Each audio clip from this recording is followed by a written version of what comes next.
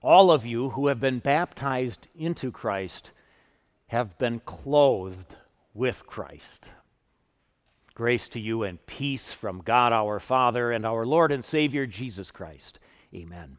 God's word for our meditation this morning as we remember Jesus' baptism and remember our own baptisms is taken from our second lesson, taken from Titus, Paul's letter to Titus, chapter 3, beginning at verse 4. St. Paul, inspired by the Holy Spirit, says this about your baptism. He saved us, not because of righteous things we had done, but because of his mercy. He saved us through the washing of rebirth and renewal by the Holy Spirit. This is the word of our Lord. In the name of Jesus Christ, who clothes us with the robe of his righteousness at our baptism, covering over all of our sins, dear friends in Jesus Christ.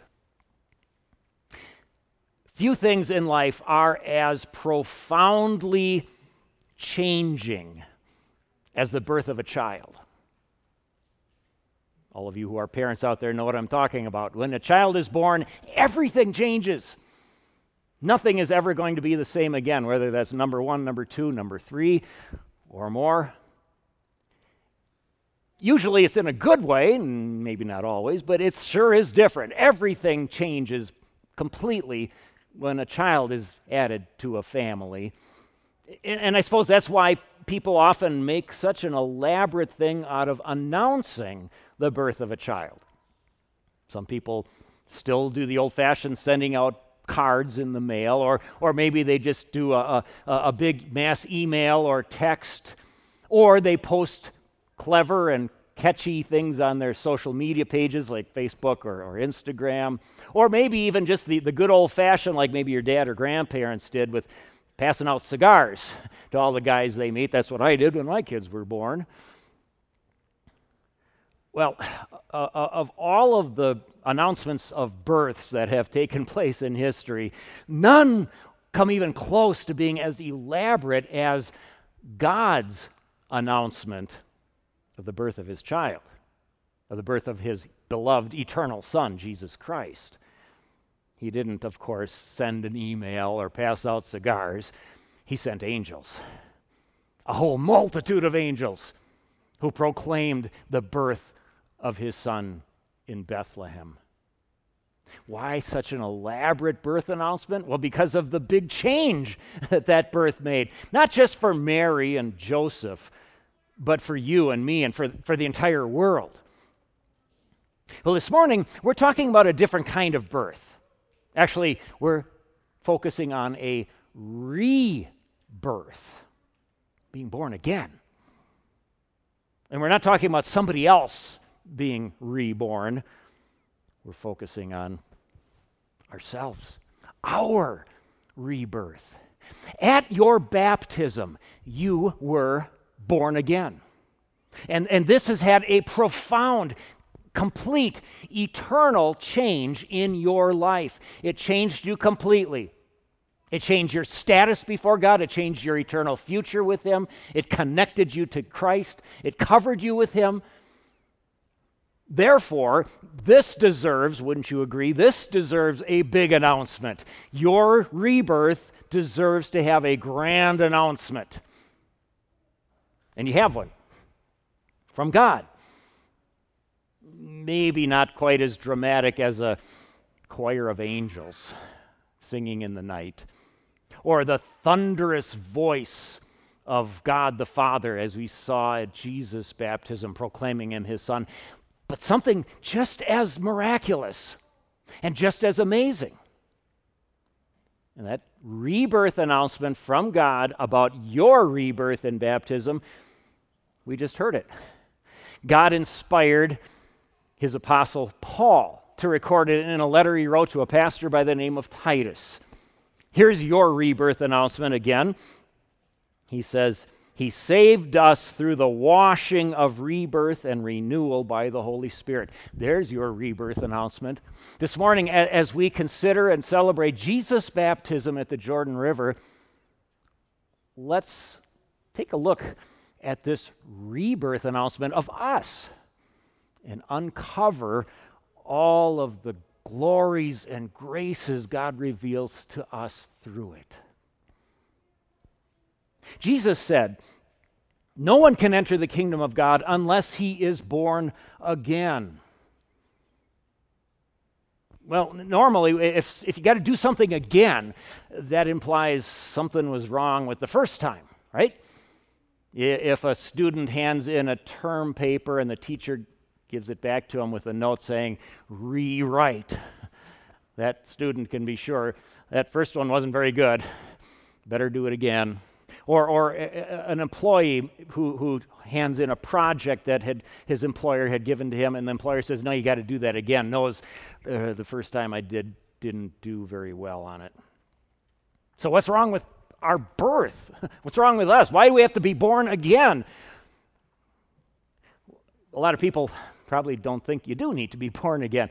Parents who have a new baby, who have welcomed a new bundle of joy into their lives and their families will maybe say things like, "Oh, she's perfect. She's just completely perfect." And we probably can cut them some slack, right? But the truth is, there are no perfect babies. None. You weren't perfect when you were born. Your kids weren't perfect when they were born. I wasn't perfect when I was born. My kids were not perfect.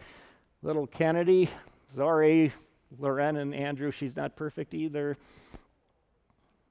We're not talking about physical issues or defects, something a lot more profound than that. Here's what David, the man that we heard being anointed as the king of Israel in our first lesson this morning, said about himself. He said, "Surely I was sinful at birth." In fact, he went on to say, "Sinful from the time my mother conceived me." We're not perfect. Far from it. Every single person in this world, since Adam and Eve's fall into sin, is born imperfect and flawed in a most profound way. We come into this world with, number one, the ability to sin.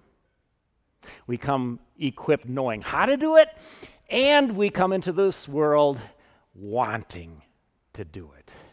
We call that original sin. It started with the first sin of our first parents, and sadly, tragically, it's been passed down from generation to generation to generation. You got it from your parents, and they got it from their parents, and all the way back to our first parents. Amazingly, there are some who deny this thing that theologians have labeled original sin. There are some who really do believe that children come into this world perfect, holy, innocent. When I encounter that, I read about it or somebody tells me, and my first thought is, "You're not a parent, are you?" I mean, think about it.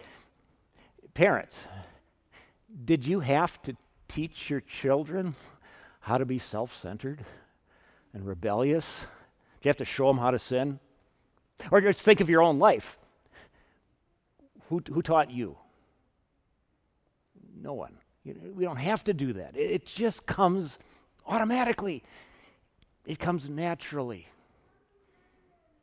We are born into this world not just with a few blemishes, a few minor issues that if we work hard enough we can overcome, or, they're so minor that maybe God will overlook. Remember, sin is a huge deal. The holy God cannot and will not tolerate sin nor sinners. This is a huge problem, folks. When we are born into this world, we are born into our parents' families, but we're not born into God's family. And sin says you can't be part of his family. Sin says you will be eternally cut off from him, separated from him forever. Wow. So what do we do about it? Well, the answer is we can't do anything about it. But here's the better answer. What we can't do, God did. If he left us to our own devices, we would be forever cut off from him. But God wouldn't do that. Listen again to how St. Paul describes it in our reading this morning. He says, when the kindness and love of God our Savior appeared, he saved us. Kindness and love. Those are some amazing descriptions of God, but Paul isn't just talking about some abstract concepts here. He is specifically talking about the appearance of Jesus, our Savior. And here's the really amazing part. At your baptism, God connected you to his Son, Jesus Christ, the one he sent into this world to take away the sins of the world.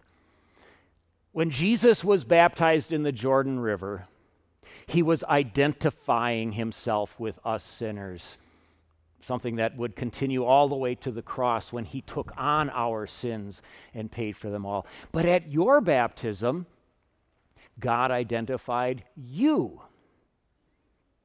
with him. There are some who I think fail to understand and appreciate just how amazing baptism is. I think some look at baptism as more or less a ritual, a symbolic ritual that we do to show our connection with God. But in reality, it's so much better than that. It's the opposite of that. We don't do anything. God does it all. You think of your birth. Think of the birth of a child. Think of your own birth. We didn't do anything. We didn't choose to be born. We contributed nothing to our birth other than some pain for our mothers. In the same way, our rebirth is all God's choosing. He did it all. He did it all by making us born again. When you were born again, when you were baptized, God gave you a clean start, a fresh slate. Think of the year that we're now into. 8 days ago, we entered a brand new year, 2022.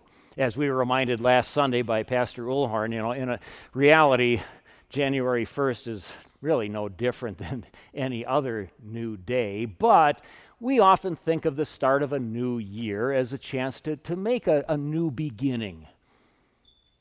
The problems, the mistakes, the bad choices, the bad habits that we had in the last year, that's behind us, and a brand new year lies ahead of us, and so that's why people like to make New Year's resolutions. The problem with that is, just because it's a new year, just because now you have to write 2022 on a check, doesn't really make everything new. And just because we make a resolution to try to start over again and begin with a clean slate, it doesn't really do that. Not automatically, not without a whole lot of effort on our part. And you and I know the reality that so often those resolutions we make with the best of intentions don't last very long. It's a new year on January 1st, but January 2nd, well, we're back to the same old, same old. But not with your rebirth. When you were born again at your baptism, God gave you a fresh start, a clean slate, a new beginning, and it doesn't end the day after your baptism. It continues. It continues because now you have a brand new identity. God, as St. Paul writes to us this morning in his letter to Titus, says you are now heirs of heaven. You are God's son or daughter. That's a new identity. It's a permanent identity. It's a perfect identity. When Jesus was baptized in the Jordan River, the Holy Spirit was poured out onto him. He came down in the form of bodily form, physical, visible form of a dove. When you were baptized, I am quite certain a dove did not come down from heaven and land on top of you. However, the Holy Spirit was poured out on you no different than when Jesus was baptized in the Jordan River. St. Paul reminds us of that amazing truth in this rebirth announcement this morning. He says, God saved us through the washing of rebirth and renewal by the Holy Spirit, whom he poured out on us generously through Jesus Christ our Savior.